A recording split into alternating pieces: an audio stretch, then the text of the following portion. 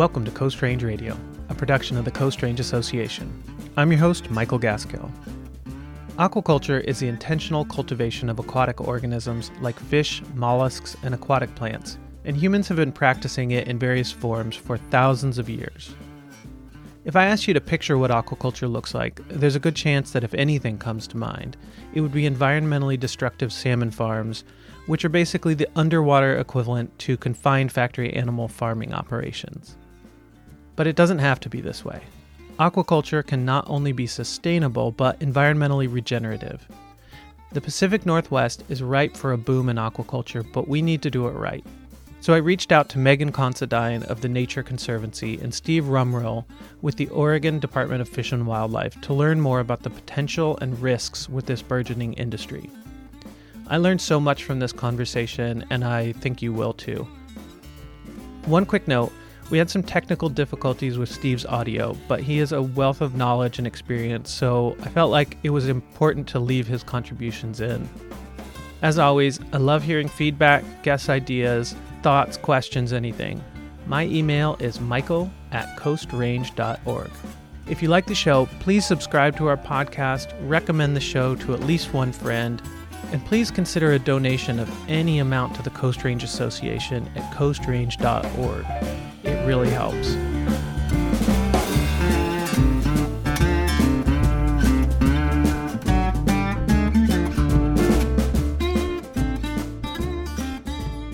Yeah, so my name is Megan Considine. I'm a restorative aquaculture fellow for the Nature Conservancy and Oregon Sea Grant.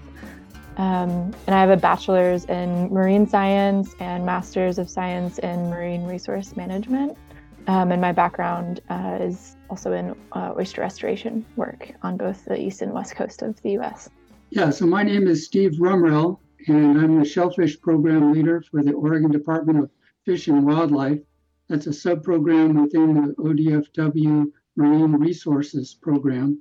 I have responsibility for the oversight of commercial and recreational shellfish fisheries and also characterization of their habitats throughout the state. So that includes our commercial recreational fisheries for clams, oysters, shrimp, for sea urchins and other shellfish along the coast. And so it's an interesting job for me as a professional marine scientist working in this field over 40 years or so. Well, I'm really excited to talk with both of you today and learn more about this because this is definitely not my field of expertise. So I've already had a lot of fun digging into some of the background research. Speaking of which, I'm hoping we can start just kind of like, let's set a foundation, what we're talking about here. We're going to get into some of the specifics of you two's work. But I wonder, Megan, if you could just give us kind of a few definitions to ground the conversation. What are we talking about with aquaculture? And what are we talking about with some of the, sub-definitions? Regenerative aquaculture, conservation-based aquaculture, commercial, et cetera. Yeah. So, I think aquaculture is commonly perceived as like a commercial aquaculture or mariculture within the marine environment. And restorative aquaculture could still be considered commercial aquaculture, but it's aquaculture that also provides benefits to ocean ecosystems. It also has that goal within it, as well as communities that rely on them. And then kind of another subset of that could be conservation aquaculture, which is more so focused on, restoring population and not so much as of a commercial focus.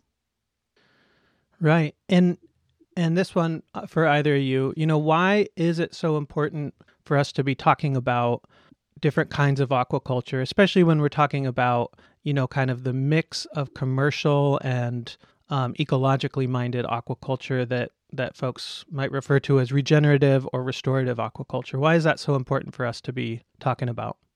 Well, we have in many cases overfished or overharvested these aquatic organisms to the point where their populations are no longer sustainable to be able to allow that high level of harvest.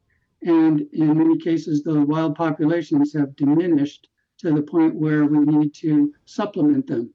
And that can be done, as Megan has pointed out, for commercial purposes, to sell them on the open market, But in the cases of regenerative or conservation aquaculture, restorative aquaculture, or more specifically, restorative mariculture, then we would raise them up to simply try to augment or enhance those populations, or to enhance some of the ecosystem benefits provided by those populations, to help increase the diversity of species or heterogeneity of the habitat, to produce habitat for other animals to live there. A whole series of different reasons why we would engage in this complicated and expensive process to physically augment or enhance these populations in the marine world. Yeah, thanks for that. And it's also, I feel, important to point out that the aquaculture, the way we're going to talk about practicing it, some of that is going to be new, but aquaculture in various forms is something that's been practiced by people all around the world throughout different cultures for thousands of years in a sustainable way. So while we're maybe talking about different type, the concept is something as old as, or maybe even older than agriculture itself in some ways. So let's talk a little bit about the specific projects that you all are working on. And then I'd like to maybe put a pin in that and come back to it. But I just want to give folks an idea of what specifically we're talking about as it relates to you two. Yeah, so for my current fellowship, I'm currently working on a situation analysis for Oregon's emergent seaweed aquaculture industry. And so it's exploring, largely exploring an overview of challenges and opportunities for that emergent industry.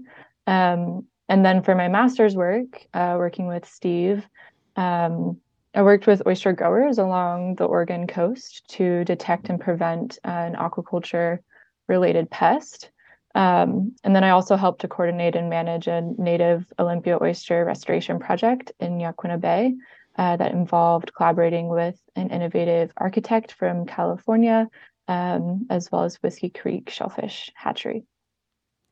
Yeah, and I saw some of the pictures of those, like I think you call them artificial substrata, basically creating, almost artificial earth or rocks for that the oysters can actually grip onto. One of the questions I had is, why is there a dearth of like suitable natural substrata for the oysters to be able to thrive on?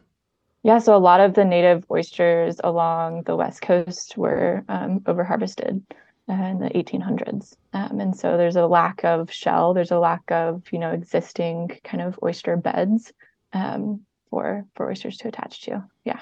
Yeah, if I can add to that, historically, there was a vibrant population, such to the extent that a mid part of Yaquina Bay was known as Oysterville. And very rapidly, over the turn of the century, those oysters were heavily exploited and really harvested all the way down. So even by the 1920s, there were concern about sustainability of those native Olympia oysters in Yaquina Bay. And then subsequent years of habitat alteration, dikes and levees, and taking away those shoreline salt marshes, that tended to simplify the edge of the estuary and channelize the deposition of sediment, couldn't get out and deposit there. So the estuaries have filled up with sediment, and that has really buried the long legacy of subtidal oysters in those oyster beds that Megan referred to. So it's taken away that really great heterogeneous shell habitat from our estuaries and converted them into subtidal mud, intertidal mud habitats. So as you described, Michael, in terms of our work with the innovative architect, trying to recreate some of those lost intricate habitats to provide space for not only the Olympia oysters to grow, but also other animals, barnacles and mussels and seaweeds that might become attached to them to also find a place to settle down and settle into that ecological niche. Well, thanks for that. Yeah. So for folks that might not like to eat oysters like I do, why is it so important to be providing this habitat and trying to regenerate those oyster populations? Yeah, so oysters are considered like ecosystem engineers. They create these really complex 3D environments that provide habitat for range of species, nursery habitat for a range of species, and food for different species. Oysters are also filter feeders, so they improve water clarity and quality through that process. Um, yeah, and oysters can also provide through that 3D structure, can also provide shoreline protection from wave energy, attenuate wave energy.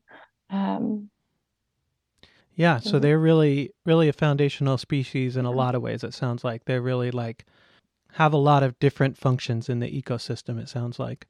Yeah, definitely. and if I can add to that, we Yeah, consider Olympia oysters and non-native Pacific oysters to provide those ecosystem benefits that Megan described. They're in a general class of larger living shorelines. So we attribute some of those ecosystem benefits to other organisms too, like eelgrass or seagrasses or kelps along the shoreline, shellfish beds, salt marshes. All of these are living shorelines that all help to protect and enhance the ecological values along the shoreline. And the Olympia oysters that we worked on are just one species out of many. And we're really fortunate Megan has moved into her professional career pathway and is now going to have to consider all of these different kinds of species and ways to enhance them for conservation purposes. yeah, yeah. Well, I want to get into that. But just before we get off of oysters, which I should point out are also very tasty for Yes. most of us. Um, yeah, Megan, how was it managing that project? How was your experience down in the Bay? Oh, I love it. I love field work. I love being in the water and working the tides, and super exciting working with, all my fellow MRM Marine Resource Management colleagues that came to volunteer on the project. And yeah, the whole experience was exciting. Working with Alex, the architect in California, was also super interesting to be collaborating with someone that's kind of, thinking about the project in a really different perspective, and kind of incorporating all of our perspectives into the design process for for that substrate that we developed was also super interesting. Great experience overall. I want to get into the work on seaweed and some of the other specifics, but I think actually maybe we could pull back for a second and get more into the broader view around aquaculture before we zoom back in. We've touched a little bit on the benefits, but I would love for one of you to expand some on the potential benefits both for the environment and coastal economies. And I would also like to hear about because I think a lot of folks, maybe listeners to our show, maybe one of their main experiences tangentially with aquaculture is hearing about how destructive it can be, right, with farmed salmon. So could we talk about some of the potential benefits and downfalls or drawbacks? Yeah, so I'd love to answer that. Yeah, so if done in the right places with like the right farm management practices, there can be a range of ecosystem benefits provided from aquaculture, especially oyster and or bivalve oysters, mussels, clams, bivalve and seaweed aquaculture. And so one of those that's really well studied, especially for both, is nutrient pollution mitigation. So bivalves being filter feeders, and seaweed utilizing those nutrients in the water column. Um, Another potential benefit for seaweed aquaculture is ocean acidification buffering. Although more research is needed on that subject, it can be really highly site dependent. There's also potential for habitat provision, which is more well studied, I would say, for oyster aquaculture than seaweed. Seaweed is a seasonal crop, so there's kind of some considerations there of like pulling it out of the environment and like what that might do for habitat provision. But definitely well studied for oyster aquaculture.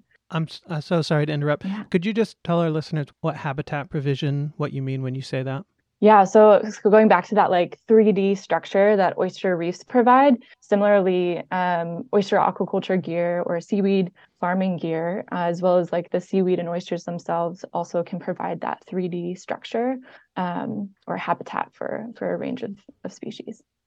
Got it. Yeah. Okay, thanks. Yeah. Um, from things that I've seen, the Northwest here has huge potential for developing a sustainable aquaculture industry or industries. But how do we make sure that we have really strong environmental protection, that economic benefits are going to be going to communities, and that basically profit motivations don't take over or get kind of greenwashed. I mean, I was in my research looking around, I'm seeing everybody from Nature Conservancy all the way to Walmart is talking about, restorative aquaculture. And I would say, some in better faith than others, right? I can take a stab at that. Yeah. So just thinking about how do we do it right? One way to do it right is to work in partnership with all of the public trust resources that have that responsibility to ensure the health and welfare not only of the natural world and habitats, but also of a decent lifestyle and opportunity for economic gain amongst the coastal communities. So as we put those together, each state, and Megan's going to really pick this up on behalf of the world, but each state or area has its own aquaculture approval or mariculture approval program. Here in Oregon, that's a combination of approval needed by the local government at the county level, sometimes even at the city level, and state approval, federal oversight, and just consultation with the public at large.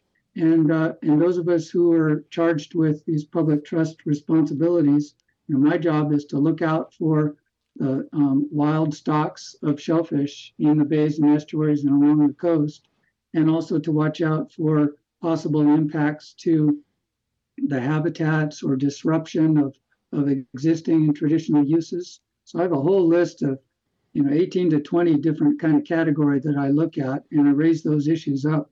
And what does tribal consultation look like in situations like this?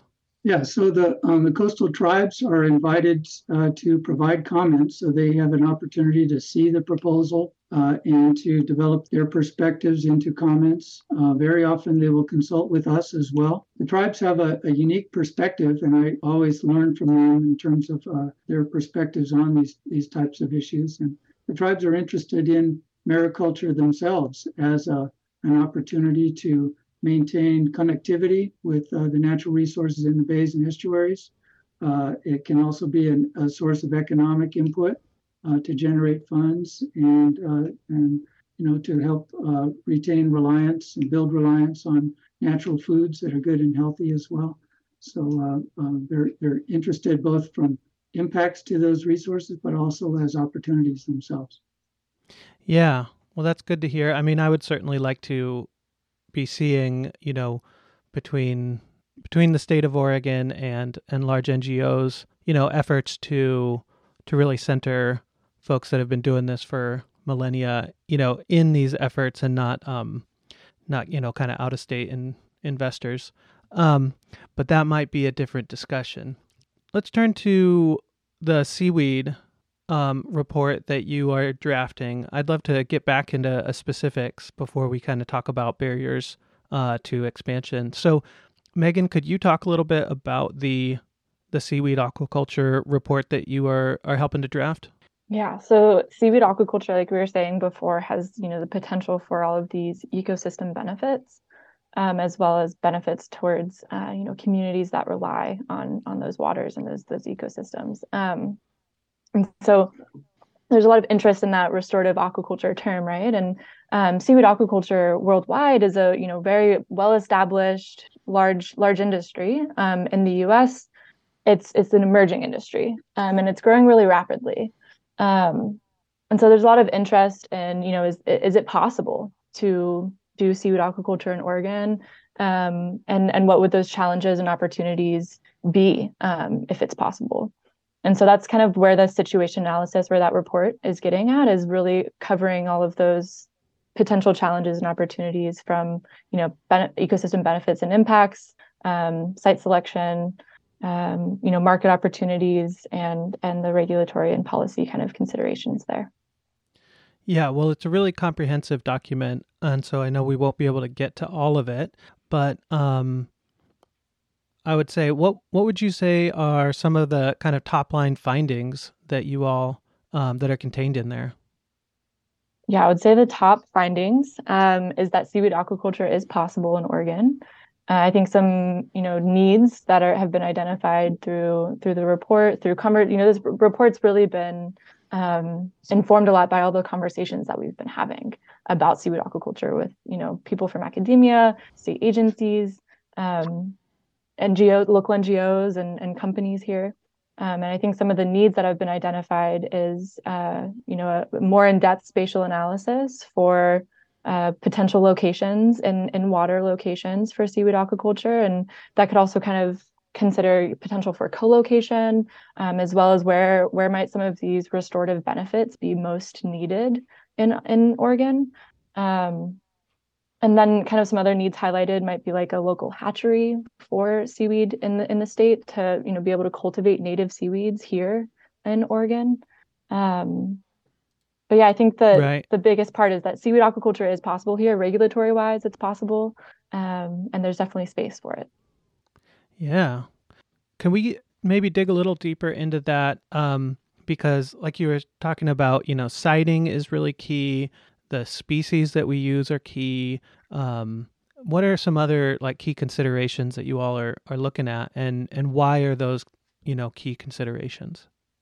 I think another aspect to this is, market opportunities and supply chain considerations. So seaweed aquaculture has loads of different market potential, right? There's human consumption. It could be used for cosmetics and pharmaceuticals, bioplastics and biostimulants, animal feed. And so kind of thinking through some of those market opportunities for domestic producers is a really big aspect for it. And then supply chain considerations as well, right? Do we have enough processing space, distribution routes? And that's kind of, again, where that hatchery consideration comes in as well. Where are we getting the seaweed from? Is there even a hatchery to be sourcing it from? I want to just add really quickly that the conservation aquaculture is really a promising activity that really, can add to the diversity of living organisms that are grown along the Oregon coast. We have right now, as Megan's described in her excellent report, a pretty limited situation with culture of one species, this Palmaria or dulse, in land-based aquaculture in tanks that are adjacent to the shoreline. But we don't have any active aquaculture out in the marine world at this point for seaweeds. Thanks for that. Yeah. Did either one of you have anything else that you wanted to add, either about these specific aquaculture examples that you're working on, either the oyster beds or seaweed or anything else? I'd like to add just a couple points, but the issue about kelp, kelp demise and kelp aquaculture, and then I'd like to add just a point about sea stars. We're in a very weird situation here, an unusual and alarming situation where we've had unprecedented warming of our marine waters. Starting back in about 2013, big, massive marine heat wave persisted for a long time, followed up by still a warm phase of the ocean in these El Nino conditions. We're now in cooler La Nina conditions, but that unprecedented massive warming contributed to a lot of disruption along the coast. And one unfortunate situation is that's contributed to the demise and decrease of big kelps, canopy-forming kelps, which are a type of seaweed, brown seaweed. And so we've suffered here in Oregon a loss of kelp beds, bull kelp in particular, on many of our rocky reef areas along the coast. And that's occurred most notably and reported out in the media in Northern California as well. And so we're in that situation where we're hopeful that we'll have several years of cooler weather and cooler ocean waters that would allow the remaining kelp plants to produce spores enough to repopulate those areas where they've declined. But this practice of conservation aquaculture, or more specific, restorative mariculture of kelps, could be a good conservation tool to help place new, I hate to call them seedlings, but sporelings, these tiny kelps, to become reestablished in areas. That would be a helpful kind of thing that would be done for these ecosystem benefits that Megan has described. We wouldn't necessarily be able to draw direct commercial, monetary returns from that type of effort, but it would certainly help reestablish the lost function in our nearshore rocky reef areas. Yeah, absolutely. Thanks for that. Yeah. I appreciate that extra context. Megan, did you have anything to add on that? So I wanted to kind of, in regards to some of your previous comments, Michael, I just wanted to say that part of the work on the West Coast that the Nature Conservancy is doing with seaweed aquaculture has been focused on uplifting Indigenous partners that want to pursue seaweed or oyster aquaculture for economic development, social cultural benefit, as well as environmental restoration benefits in ancestral waters. And that work kind of varies along the West Coast, including British Columbia. It's at different stages with different partners. But that has been a large focus for the work that TNC is doing here on the West Coast. So just wanted to mention that. Well, that's great to hear. Yeah, I just actually, in the last couple of days, spoke with the chairman of the Amamutsan tribe down in California that's part of the Tribal Marine Stewards Network. And we were also touching on, which is a really amazing, if anybody hasn't heard that episode yet, a really amazing partnership between now 5 different tribes in California co-managing marine protected areas down there. And we were definitely touching on the kelp down there as well. We're starting to wrap things up here, but I wanted to just learn a little bit more about each of you and how you all started working together and how you all got into this work. Yeah. So I grew up on the Chesapeake Bay on the East Coast, and oyster restoration is there's loads of different nonprofits in the Chesapeake Bay area doing oyster restoration work, and so in elementary school I got to be in part of oyster restoration projects as part of like class projects, and that was really inspiring as a kid. And so kind of oysters have been a part of my interest in the marine world for a long time. And part of me coming to Oregon was I wanted to pursue a master's in marine resource management. And the director of the program, knowing that I wanted to do oyster things, connected me with Steve for my master's work. And so that's kind of how how that started. Great. Well, yeah. How about you, Steve? How long have you been in this work? Why is it meaningful to you? I'm near the end of my career, my professional career, so I've been at this for quite a while. I grew up in California, and then as a child moved to Hawaii, and so I grew up really in these beautiful places, and took a liking to the ocean world at a very young age.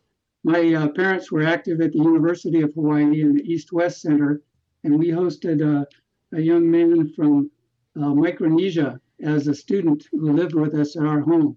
So I was at that perfect age of 4th and 5th, 6th grade with him living in our house, and he taught me to snorkel and spearfish and how to climb coconut trees and all that kind of great stuff as a kid. So I really had a great interest right from the get-go. And then when I moved back to California and completed high school and got into the University of California, Santa Cruz as an undergraduate, I linked up with a great group of mentors and undergraduates and graduate students that just caught me up in that whole world. So my undergraduate degree was in marine biology, and I worked on the larval biology and ecology of these weird little grazers called chitons. So I've been at this for a long time. 45 years or so, quite a while. We've had the good fortune to do that work here in California, Oregon, Washington, British Columbia, Florida, and Boston as well, Massachusetts. All right. Yeah. Sounds like a great career. Yeah.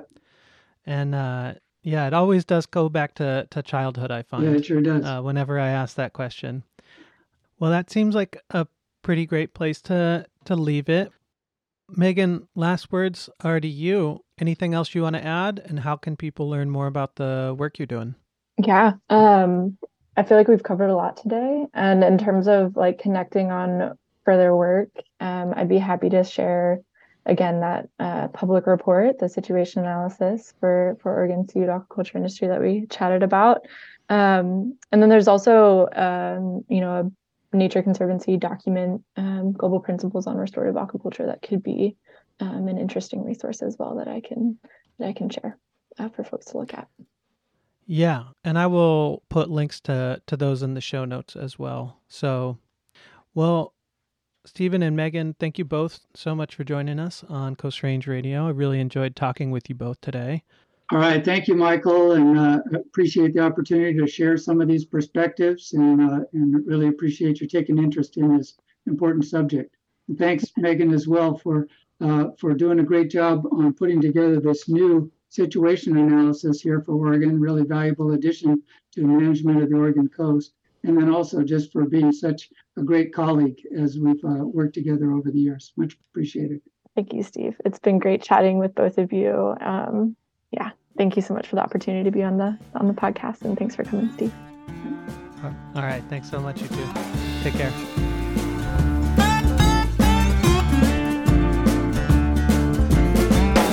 And that's our show. To learn more about any of the topics we discussed today, check out our show notes in the episode description, or find our show page on our website, coastrange.org.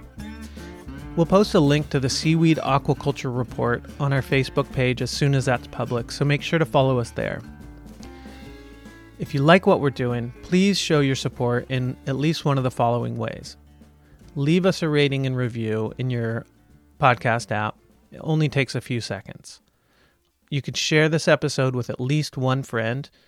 And finally, consider becoming a financial supporter at coastrange.org. Again, that's coastrange.org. And as always, email me, michael@coastrange.org, with feedback, questions, show ideas, or just to say hi. Thank you so much for listening. We'll be back in a couple weeks.